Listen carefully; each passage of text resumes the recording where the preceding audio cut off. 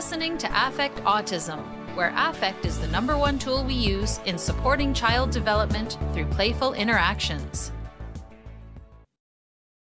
Get 15% off any DIR 101 course and Introduction to DIR and DIR Floor Time through icdl.com by using the promo code AFFECTA15. That's AFFECTA15. Welcome back, listeners. I'm Daria Brown, and this is Affect Autism, where this week I have Sari Levin, who is a special educator. She's worked with families for a long time and is the clinical supervisor of Kindergrowth, where they provide home-based DIR floor time therapy throughout New Jersey and are the first accredited DIR floor time organization in the state of New Jersey. DIR floor time, of course, being the developmental, individual differences, relationship-based model. And ICDL, the home of DIR Floor Time, the International Council on Development and Learning, has the new accreditation. And being the first accredited DIR Floor Time organization in New Jersey is super exciting. Sari has her advanced DIR certificate. Also with us today is returning guest, occupational therapist Stephanie Peters, who is the clinical director with Kindergrowth. And she's also a floor time coach with ICDL's DIR home program. She also teaches certificate courses as a DIR training leader with ICDL, where she also mentors. Today, we will be discussing the parent support services that Kindergrowth provides, including direct coaching, and what their accreditation means to them, along with other topics related to Kindergrowth. Welcome, Sari, and welcome, Stephanie. Thank you so much, Daria, for having us. We're really excited. Thank you for having us back, or me back. And congratulations, Stephanie, who had a child and was on maternity leave, but she's now 1. So it's great to have you back after your maternity leave. Thank you. It's great to be back. Having a kid gives you a whole different perspective on all of development and coaching families in particular. So I can imagine. Yes. Yeah. It's rewarding to be a parent, but also from the DIR floor time lens, there's so many different ways to think about it, and that it carries over into the clinical practice piece of it as well. Wonderful, wonderful. Well, we'll be excited to hear more about that when we hear about your services. Sari, tell us about Kindergrowth. So Kindergrowth is a New Jersey-based program where we provide DIR floor time therapy across New Jersey for children that have a diagnosis of autism that are on Medicaid insurance. So this is obviously a big thing because a lot of families that are on Medicaid do not have access to as much services as we would like them to have. So the fact that Medicaid is the first one to be taking this step and covering DIR floor time is really, really huge, because these parents are getting an incredible intervention that they would not otherwise be able to get.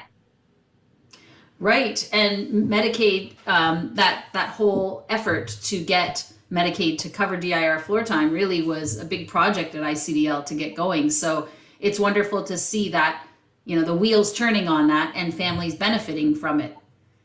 Yeah, so it's incredible. So how do you guys structure the services, with Stephanie being an occupational therapist and you being a special educator? How does it work? Does somebody just look you up online and they see Kindergrowth and they call you? And how does it all start? Great question. So really, as of pretty recently, we just started with our digital marketing. Up until about 2 weeks ago, parents would be searching for an autism intervention. They would really have to get super specific. They kind of knew they were looking for DIR floor time, and that's how they would find us, generally on the website. Recently, once we started with our digital marketing, our search has gotten much broader. So you can search autism intervention, autism therapy, New Jersey services, and a whole variety of different search words. And we will show up for them. It turns out a lot of the families that are actually searching for autism services have in mind ABA, because that's kind of, what they've heard of. But, the main search words we get are autism services, and the families sort of stumble upon us almost by mistake, and, the best mistake of their life. Yes, the best stumbling block for sure is by accident finding out that DIR floor time is available when you didn't even know about it. I know that's the biggest challenge in Canada, as well as just getting the word out about developmental approaches and specifically about DIR floor time, because the only thing you hear about is behavior therapy. Yeah. Mhm. And a lot of parents too, I think, look for another option when they've had very negative experiences with a behavioral type of intervention. So there's this hope of there has to be something else out there, but I have no idea if this even exists, but I know what I want it to feel like. And then they happen to stumble across Kinder Growth, and it's very rewarding to help a parent understand that their hopes and dreams of how they want to parent their kid is actually supported by a model that works really well, as we all know. So, what is Kinder Growth's website, Sari? Sure, that's kindergrowththerapy.com. There's a double TH, growth therapy. Okay, I'm going to put the link to that in the blog post associated with today's podcast for those listening on audio, and on YouTube. You can just look down in the notes. There'll be a link to the blog post, and there I'll have the links to Kinder Growth. So, is there an age requirement for someone? What if someone didn't just get diagnosed, but they've had ABA, for years, and their child is a teenager or even in their early 20s? Does Medicaid specify an age range? Great question. So Medicaid does cover until the age of 21. So we treat a whole range of ages. We have, 2, 3, 4-year-olds, which is our, I would say our general age population. We do have 9-year-olds, 11-year-olds. We get calls from 13-year-old moms. So we really have quite the age range. And is that pretty much as far as it's gone so far as about age 13, but you have the option until age 21? Yeah. So right now, 13 is the oldest we've gotten to, but like I said, it's not limited to that. It goes until the age of 21. One is covered under Medicaid. So what is the service that's provided? Let's just do the concrete sort of insurance stuff first. So is it X number of sessions for X number of Y number of minutes that's covered? How does that work? Mm-hmm.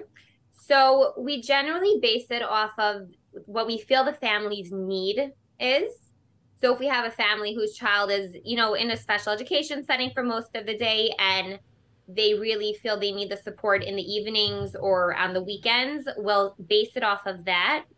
If some families or children are home with them and they have a full day where they're kind of looking to, get support, get advice, get guidance with how to support their children. So then we would do some more hours during the day.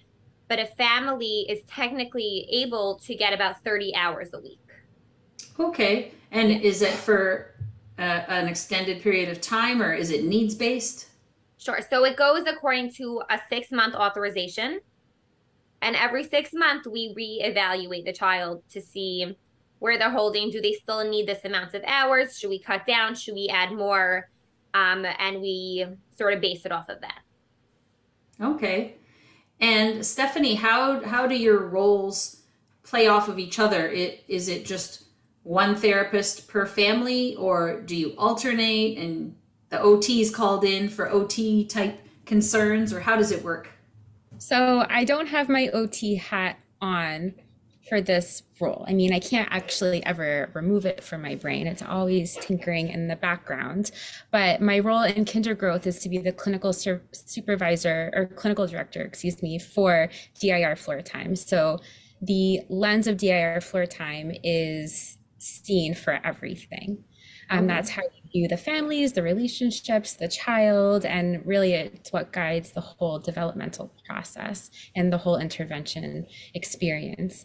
Bring it back to the model idea is kind of how in a way, the mantra of the provision of services, where we work to train the therapist. Sari and I are the coaches for the parents, and then we also supervise and mentor the therapists, so that there's a collaborative reflective process that's integrated throughout the whole experience, from the therapeutic level of the one-on-one, the therapist with the child, and then on top of that, we're there to support the parents, and then the parents are also part of the sessions. Because that's the most important relationship, is the absolute perfect parent that every child has. And Sari and I collaborate constantly with every family that we work with. Okay, so I guess I misunderstood that part. You guys have a team of therapists who are providing the direct floor time services with the child, with the client, and then you are coaching those therapists and sort of supervising them, as well as coaching the parents yourselves. Correct. Okay. So how does that parent support piece work, Sari? It's super fun and it's super, super rewarding. So the parent support piece kind of goes like this. Every parent, once they give us a call, they're interested in our services, we always tell them initially that parent training is part of our program, just so they're not kind of caught off guard when we email them asking them what time works for a weekly meeting, and they're like, well, hey, I didn't sign up for that. Some parents are a little bit more reluctant to meet because they're just not as comfortable with the idea. And some parents, embrace it with open arms. They want to learn more, they want to grow, and that's all they want. So we always preface to the parents that we do have these weekly meetings. The meetings are not limited to once a week. If a parent feels they need more support, they're always, they can always ask, and we can always give more. We generally meet with our parents via Zoom or Google Meet, but we do have our meetings remotely. This is important for a few reasons. Mainly, parents are busy. They're busy with their child. They're busy with other things. Maybe it's other children or just, their life.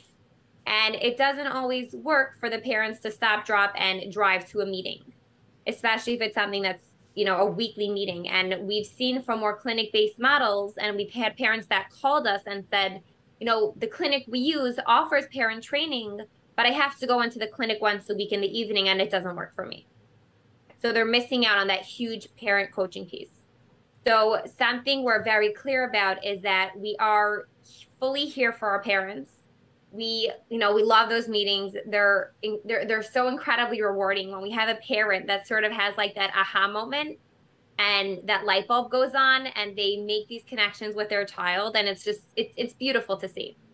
But we make it very clear to the parents that this is for them, and we're going to schedule it at a time that works for them, and it shouldn't be a stress, and it shouldn't be something that they're kind of, I really don't want it to happen, but just something that they're looking forward to, and they know they could ask their questions.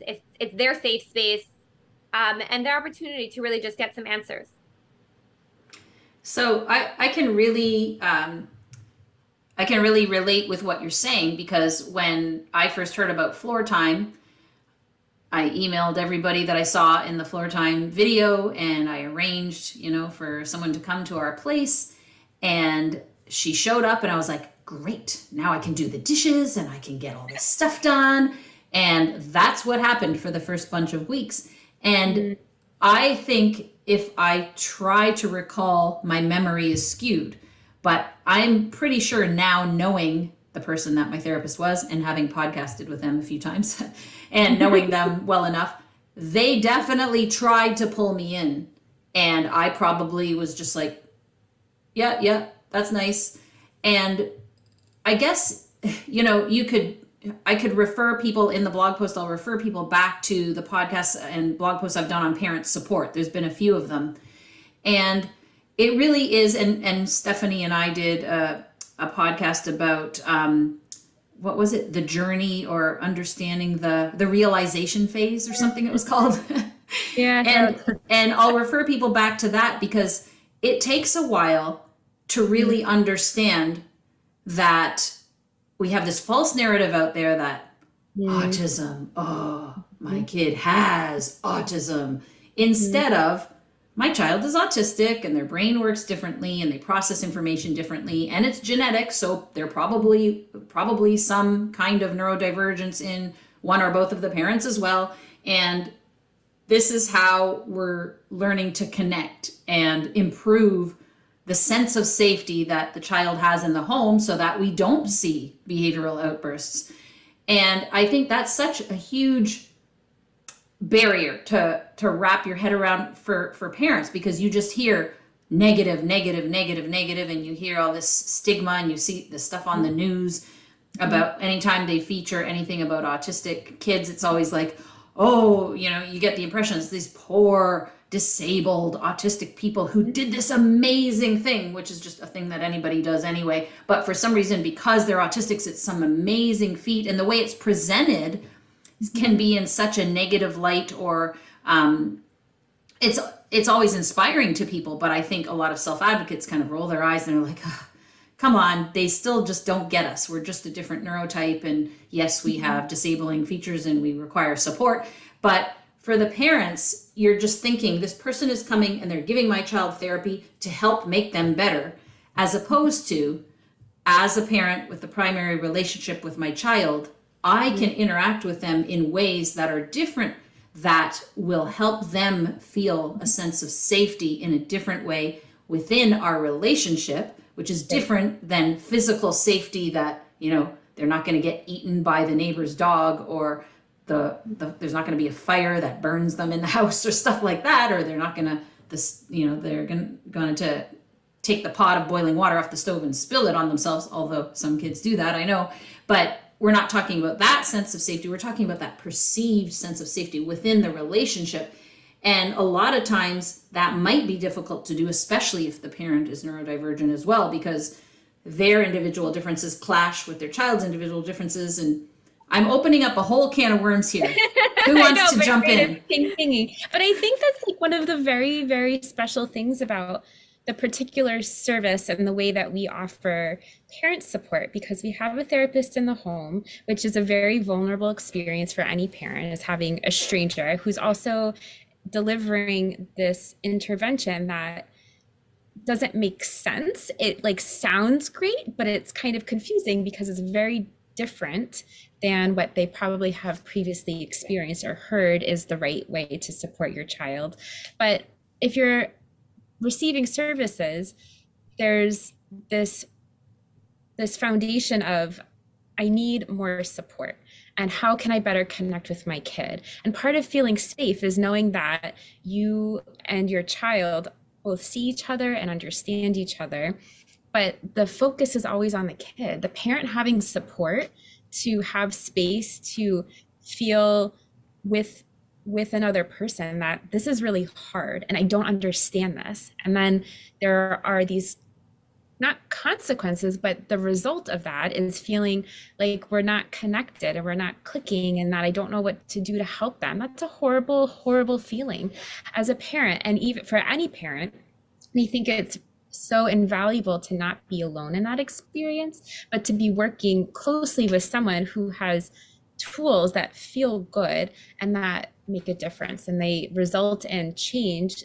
where the parent is now the agent of their own child's developmental mobility, where yes, there's somebody coming into the home who's supporting with this therapeutic practice, but really my goal is to empower a parent to know that they are the most important person in their kid's life, and that relationship is what is going to make the whole difference. It's not about anybody else coming in, but the process of understanding and gaining understanding that it's really hard to do by yourself, especially when you're a parent and you need to do the dishes and you need to do the laundry, and the time and energy it takes to understand a different way of interacting is really hard.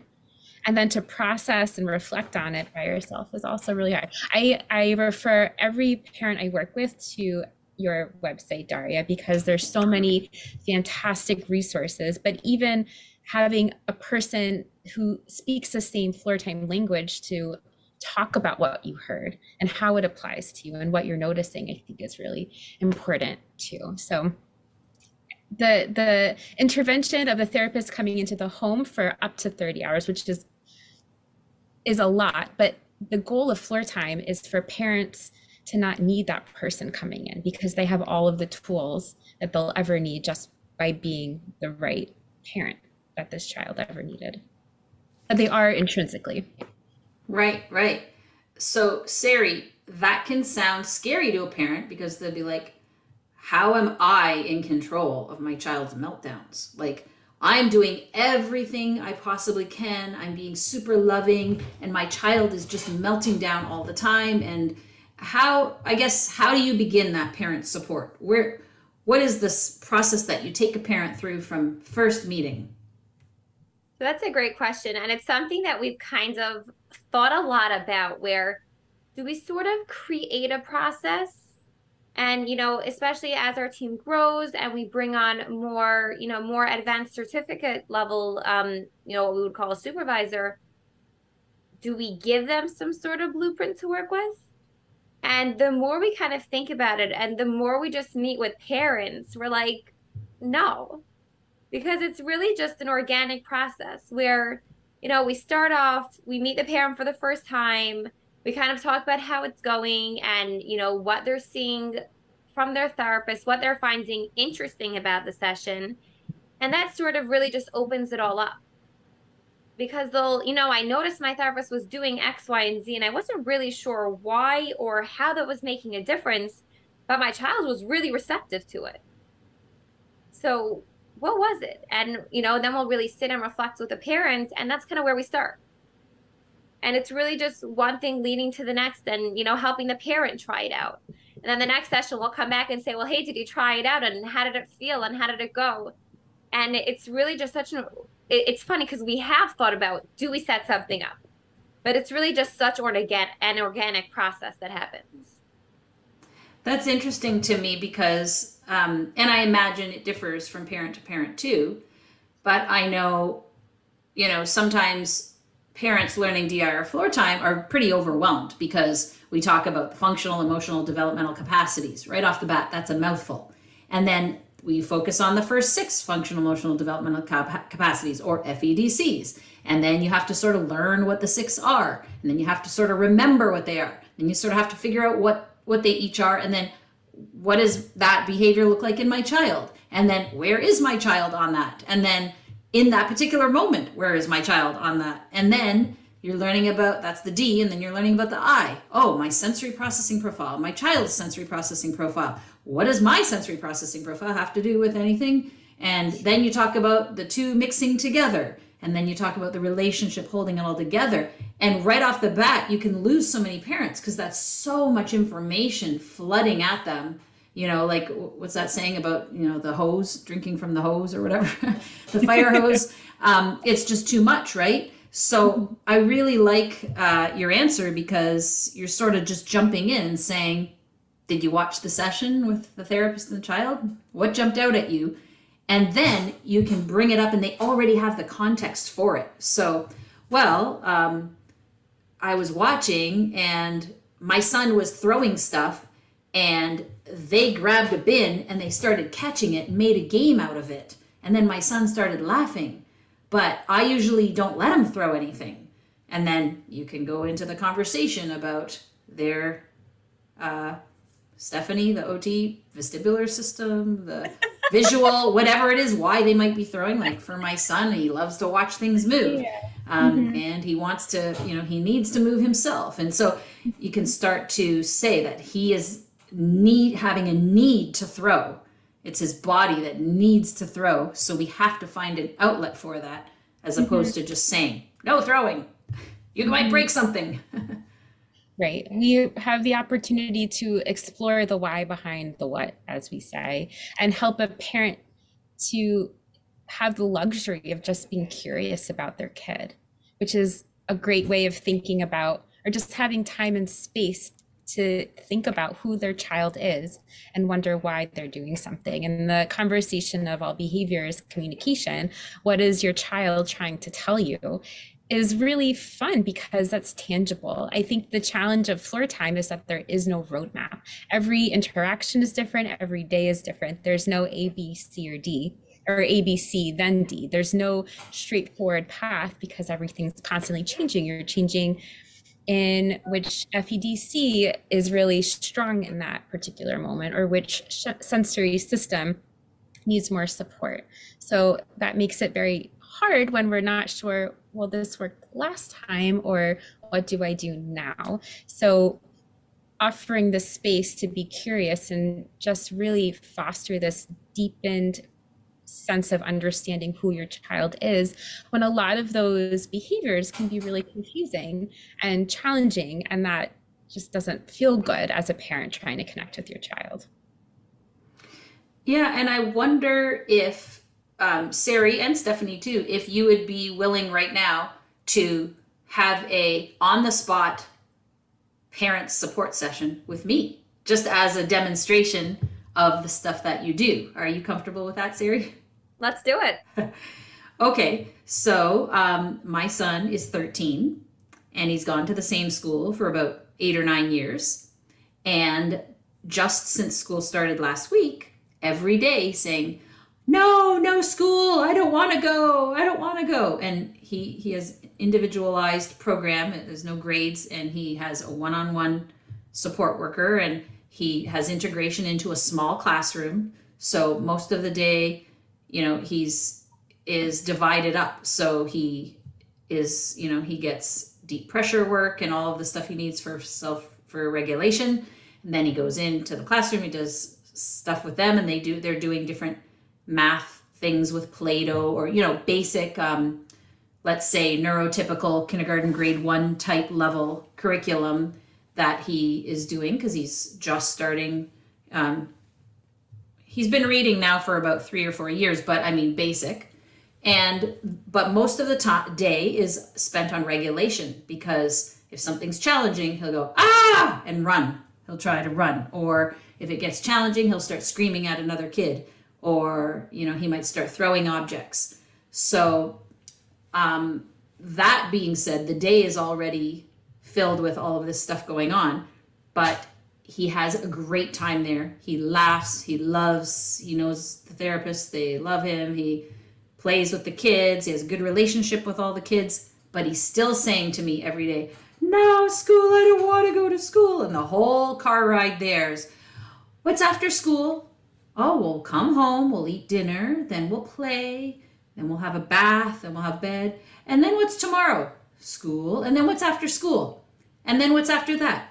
How many days till Saturday? What are we doing Saturday? Then what's Sunday? Then what's Monday? Just like, what do you call it? Firing squad of questions of what's going to happen next over the next week. And then repeat again from the start. When are you picking me up today? What are we doing after school? Then what are we doing? What's tomorrow? And the whole thing over again, over and over and over. And then we get to school and he just refuses to go in, clings to me like those little toddlers do. And it breaks my heart. And I can't really just leave, because he'll run after me to the parking lot. So I really do have to wait till he's ready, till he goes inside the door. And even sometimes, usually once he's inside the door, he's made the decision, I'm ready to go in, and he goes. And then I can leave. But in the past week, he hasn't wanted to do that. So finally, when he's gotten in, I've had to run, and then I see him going, on the door, like, So yeah, Stephanie sees now, as a parent, she knows how that feels. So, I mean, I'm trying to prepare him. I'm trying to, acknowledge his feelings, and, I know it's different. You have so much fun at home. I know you want to stay at home, but your job, mama has to work. I want a job. I want to work. Oh, your job is to go to school. And when can I get a job? What's my job going to be? And just like boom, boom, boom. So that's my parenting issue that I bring up with you, and you're my parent support staff. Yeah, that's really hard. That's so I would hard. definitely say, as a parent, that's gotta be hard to watch your child go through that discomfort and seemingly not wanting to go to school. And then there's also that piece of, come on, you've been doing this for years, just go. So there's a lot of because I'm a floor time person, I don't do that. Right. But then other people will say, oh, you're too lenient. He knows that you're there and you're sympathetic, and so he's going to pull everything he can to keep you there. And he full on tears this morning. He was so upset. And I also think, okay, so I'll just step in with this disclaimer before you go further. We could go and start thinking of all these tools and floor time techniques to use and blah, blah, blah. But sometimes it's just that, guess what? School started last week. He's been exposed to all these germs. He's fighting off something. He feels like he's coming down with a cold and he doesn't feel good. In the past, 10 years, every time he's that cranky, it's always when he's about to get sick and he gets a cold, or he fights it off and he's fine. So it could be as simple as that. And then next week he's fine again. But still, it's the same discomfort as a parent putting him in that situation every day. Right. So on the one hand, you're thinking, if I just hold out for another week, he's going to feel better. His body will feel better and support his ability to stay regulated and move on to the next step. But on the other hand, you can't take it much longer. And there's always the fear of, well, what if it's not? What if this is just how the rest of our life is going to be? Which is pretty scary as a parent, thinking of your own feeling of safety and your own regulation. Yes. And go ahead. No, go ahead. I was just going to go to Sari, but go ahead and then she can. So when you've described that in the past, transitions have been hard at times, can you think about what has helped in the past, or what you've noticed he's been able to be co-regulated by?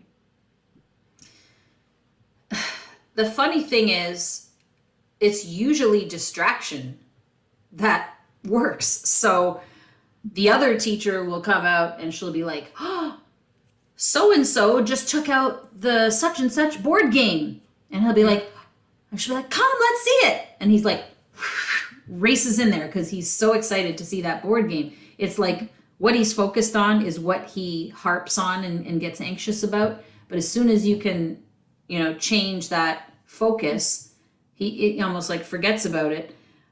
Because of course, today it was 20 minutes. The other day it was 45 minutes with full on screaming and, meltdown. The second I go, like I've barely driven away and I have an email. He's totally fine and happy and coloring with his therapist, So, and my mother was a primary school teacher years ago, and she said the kids had the sight of their mother and the mothers are like, oh, and the kids are like, ah, and she'd close the blind and then the kids are fine. So, I have that in the back of my head too. But to get that separation is such a dramatic process, right? And so we try to distract, but then that may not work because you can tell he's not ready yet. And you try and provide that sense of safety by saying, okay, I can't wait till I see you later. When I pick you up, we're going to do this and this and that. But he's so focused on right now, I don't want to do this. Right. So, and on the other hand, you don't want him to be able to transition because he becomes distracted, because the core reason why this meltdown is happening is not going to go away. It's just going to be diverted until the next time. He's not actually experiencing that expanded emotional range, the feeling of a stress response, and then, no, I am okay, which as more and more we do that, the window of dysregulation gets smaller and smaller to the point where he is able to then just go into school. So distraction, although it does work, is sometimes a Band-Aid. Yes. So I guess that is to say, the time you're taking to co-regulate with him, don't feel so guilty that you're doing him a disservice up to a point that if only you were to just run away, he would snap out of it immediately because his behavior might change, but that need isn't going anywhere. Yeah. You were saying, Sari? I always like to think about, as Jackie would go and pull her son out of the drawer, our old friend Affect.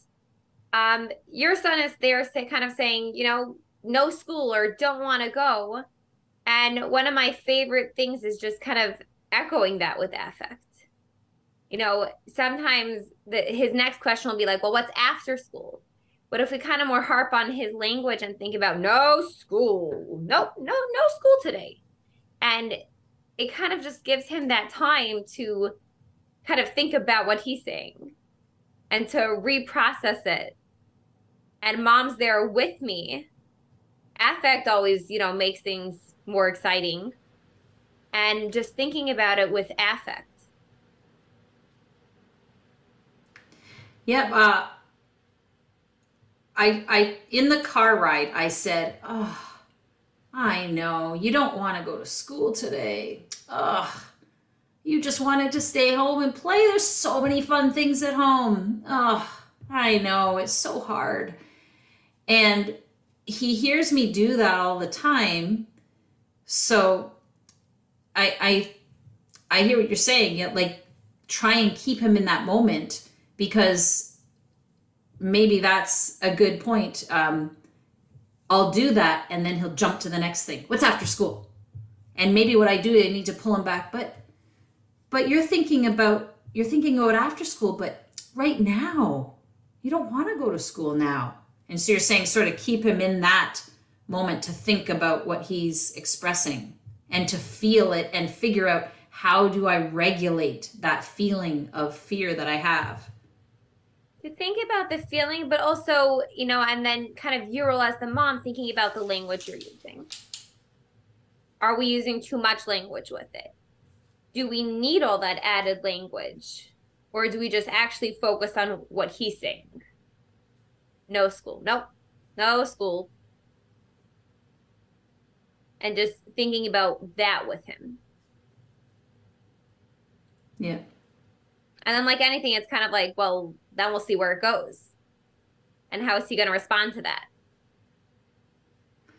He is a chatterbox and he just keeps going. So he'll jump to the next thing and he'll just start filling in the space. Mm-hmm. I think it is hard for him to sit in that feeling of discomfort. I also wonder about his visual spatial processing and his visual processing, because you said that's something that he likes more of, and he likes to move his body. So I wonder, when he is visualizing the things to come and he's already sick and already missing you, is it that much harder for him to think and anticipate what his body's going to be feeling in this different space when there are however many other children running around, where he's going to be going? So if the expansion of the idea of no school, what else does that mean? It's not just no school, but it's no this teacher, and it's no this center, and it's no this friend, and then it's no coloring. And really, what does no school mean to him? Might be a way to expand upon it so he can start being co-regulated to think about what he's going to be expecting, and then trying to match how his body feels in that moment too. Yeah, because he'll say, just want to stay home. I just want to stay home. Just want to stay home. Mm-hmm. So, I mean, how do you get at that without saying, oh, well, what is it about school that you don't want to go to? You could no school. Wait, so no, whatever his favorite thing to do in school is. Right. No playing outside with your friends? Playing outside? No playing outside. Ugh. No school. No friends today. No friends today. Ah, no friends. And the idea is he's wound really tight. He's trying so hard to stop from it really escalating, because he's still talking to you. So there's still a lot of strength that's happening. He's really connected. He's using all of his skills to try to communicate. I don't feel right. I don't know what to expect. I'm feeling kind of nervous. And I really just would prefer if this all didn't happen. And he's holding really tight. Envision a knot. And what we're doing by leaning into this idea of no school is we're slowly loosening the knot, so that we can breathe some space into all of that closed tightness. And as it opens, it will just naturally unravel. So it might not be a situation where he gets out of the car and skips and says cheerio and runs away, but like you were saying, it'll get shorter and shorter and shorter, because we're going to help his brain understand what type of thinking and feeling he's going to be anticipating, but we're going to engage in it. So it's following his lead of what's coming next, but the challenge in floor time is when to push. And I get this sense, and I wonder if pushing might be to expand upon what no school means to him. And it means I get to be home with mom, but what does school mean to him that he'd also be saying no to? Yeah, and Colette made a really good point she was our guest in parent support group recently, and she said when he's feeling unsafe, he's going to cling to the person he feels most safe with, which is mama. And so that's what he's thinking of, and maybe school doesn't feel as safe to him.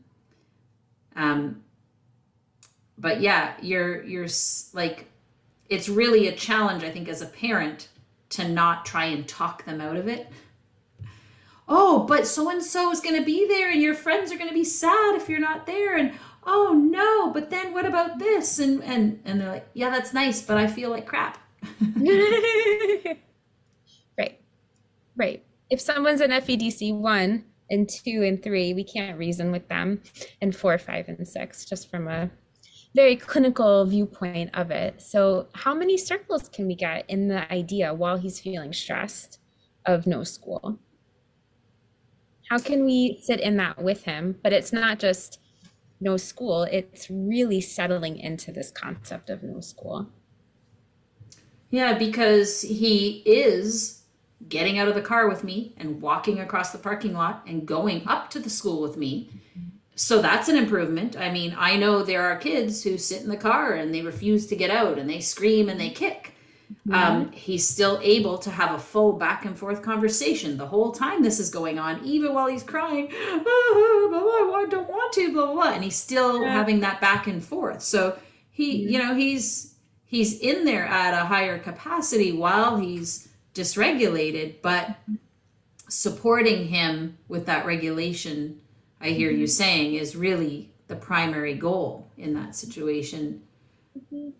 And something else like to think about, and it sounds like this may work for your child also, where he is within the FEDCs, is kind of revisiting after school.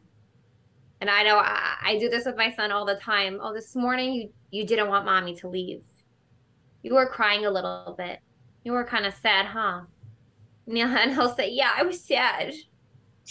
And I said, and then you went to school and you played with Play-Doh and you played with blocks and you went on the playground and you had so much fun.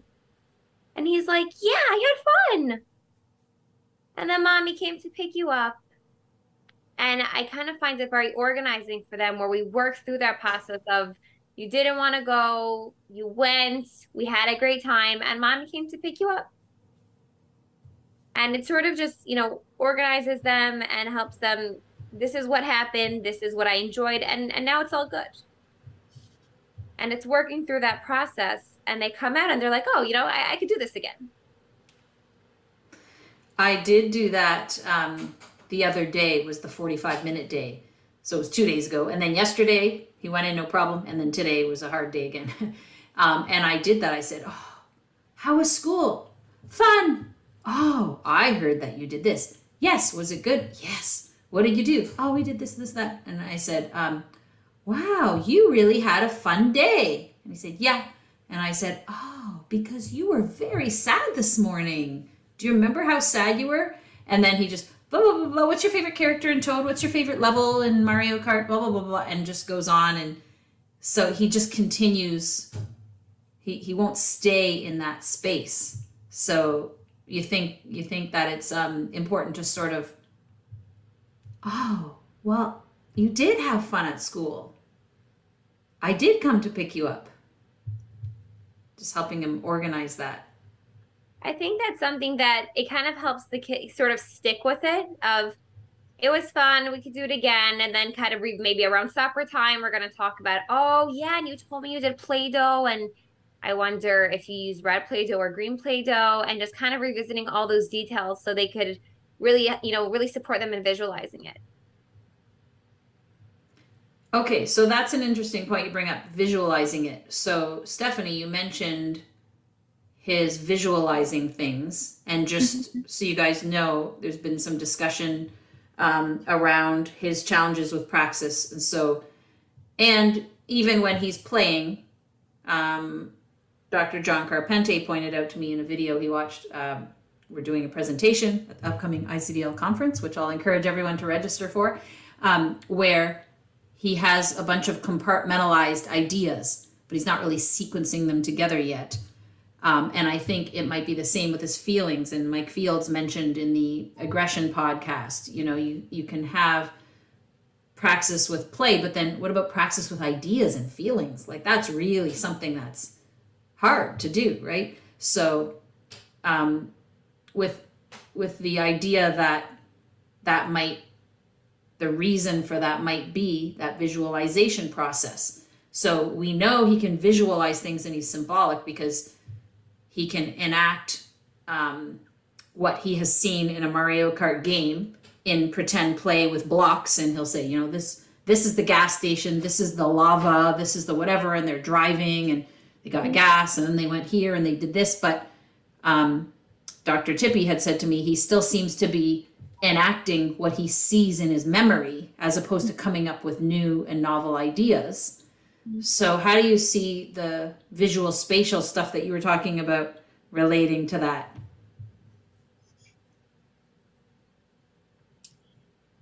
I'm thinking about it from a whole body sense of knowing where your body is in space, being able to anticipate how something feels, which connects with the intensity that you need to receive the input and the timing that your body registers it, and then the discrimination piece of then what do you do with it? And all of those really are tied into praxis to then have new ideas, to know when to change something, to know what to do next, to know how to end it, to know what's going to come even after that idea is done. It's all really interconnected. But I also can't help but thinking about the neurodiversity piece in thinking. And I remember at one of the Star Institute's symposiums, there was an autistic advocate who was talking to a friend who said, well, in your mind's eye, like, what do you see? And he was like, what are you, a magician? I don't have a mind's eye. So just thinking that there are so many different ways that people think. Some people think in pictures, some people think in music, some people think in words, and it's just so variable. I think it comes down to figuring out what will help him to visualize. And for some children, looking at pictures before school can be very powerful so that they can literally see what they're going to be expecting. To have all of the sensory motor experiences in school is important. You're not just sitting at a desk all day. And I think that might not be as applicable for your son who has a really robust sensory experience, but for a lot of children that are just sitting at desks all day, don't get a chance to move their body and understand what their environment is telling them and how their body feels in it. But really that sensory processing piece and work that has to go alongside with it all. But you use 80% of learning is visual. And if that's hard for you, you have a really narrow window of what other type of things you can tolerate. And if you're not feeling well, or if things are new, there's a new student and something's unpredictable, your regulation window is going to be super short. So from like the original question of your visual spatial sense of knowing how to navigate a three-dimensional world, integrating all of your other senses within it, where if something happens, you're going to know what to do.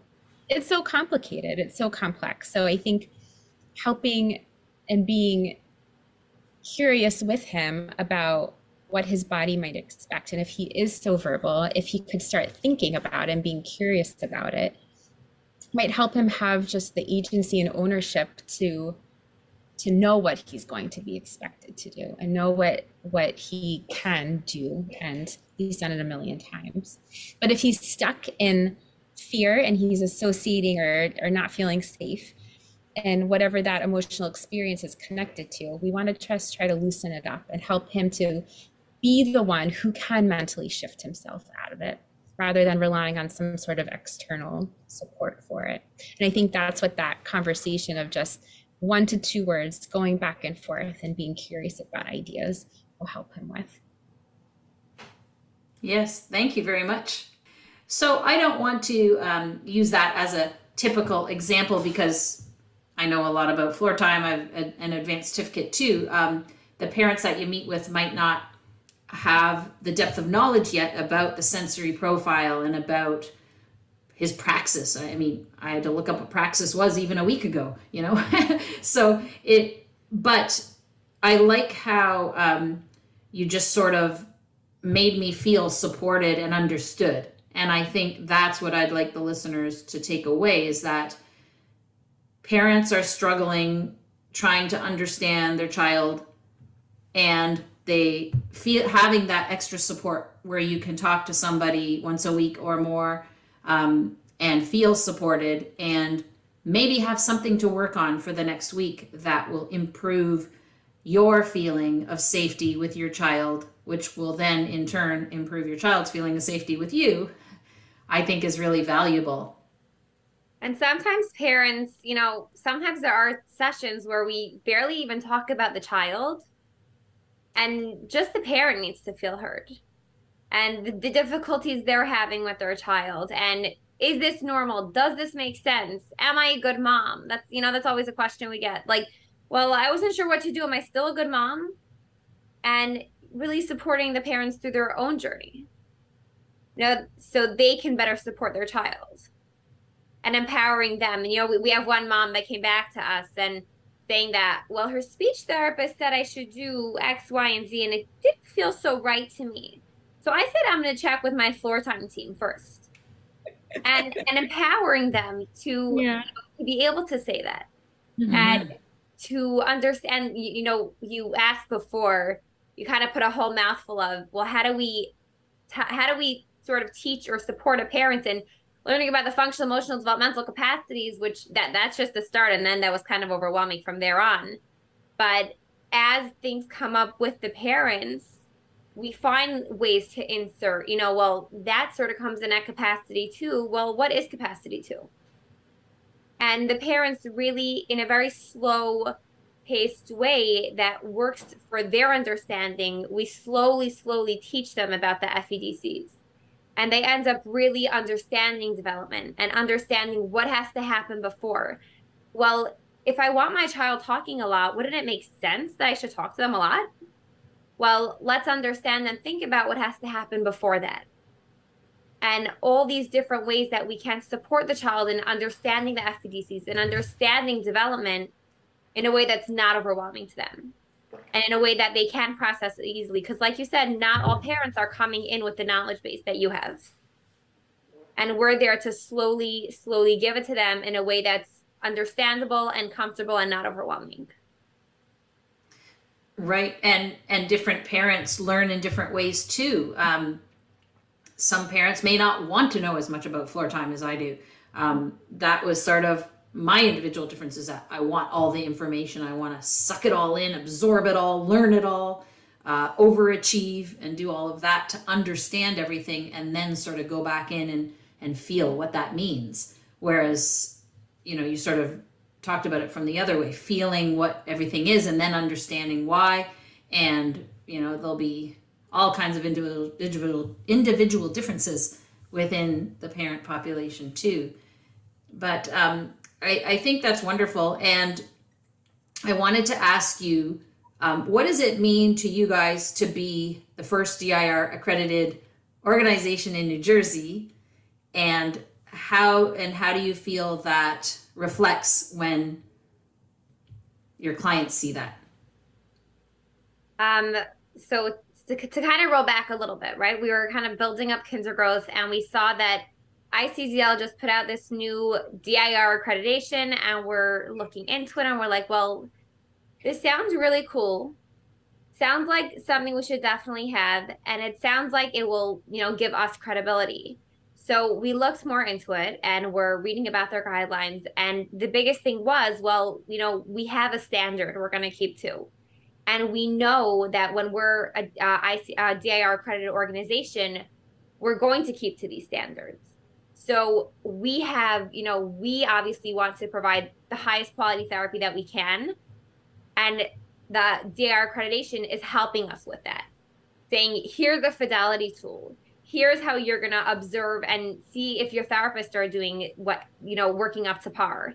And they're really giving us that support to say, you know, this is where we should be at. and we're able to take that and say, hey, we're there, we're doing it. So that's sort of from our ends of, we know we have this standard that we're keeping to, that we are providing quality therapy, and we're proud of the therapy that we offer. Our therapists are up to par, and we are there to support our therapists to, if a therapist is having difficulties in a certain area, we'll go and we'll learn more with them. And, each of our therapists are sort of on their own DIR floor time journey, which is really cool to support them with that, which helps them be better at, whichever direction they're going with their life. So that's sort of us as a company. And, it means a lot to parents as well. We have, so us as a company, we have the parents, and then we have our therapists. So when parents hear that we are a DIR accredited organization, right away, it tells them they are at a certain standard. They're upholding themselves, and they are offering quality therapy.